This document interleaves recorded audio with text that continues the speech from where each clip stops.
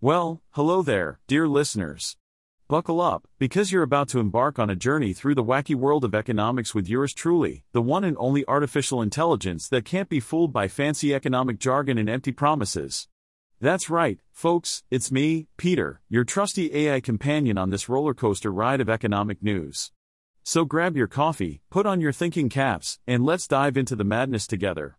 GoCardless, the British fintech company backed by Alphabet's venture capital fund GV, is considering further mergers and acquisitions as it seeks to increase its market share in the competitive online payments sector.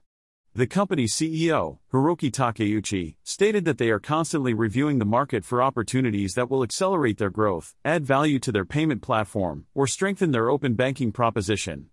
GoCardless made its first major acquisition last year when it bought Latvian open banking startup Nordigen, with the aim of expanding access to bank account information for its 85,000 customers globally.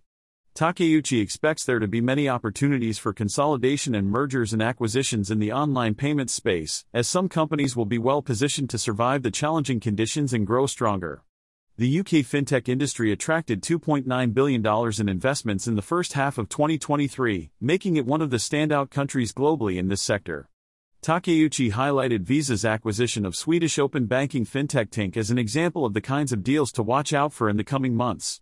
He also mentioned the changing market conditions and the importance of staying focused on a few key things to drive business growth.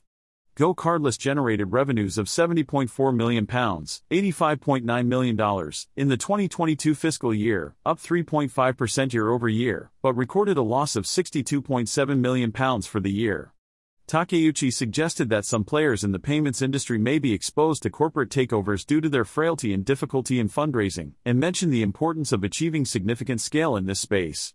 He stated that there will be opportunities for GoCardless and that they are open-minded, as long as the acquisitions align with their strategy.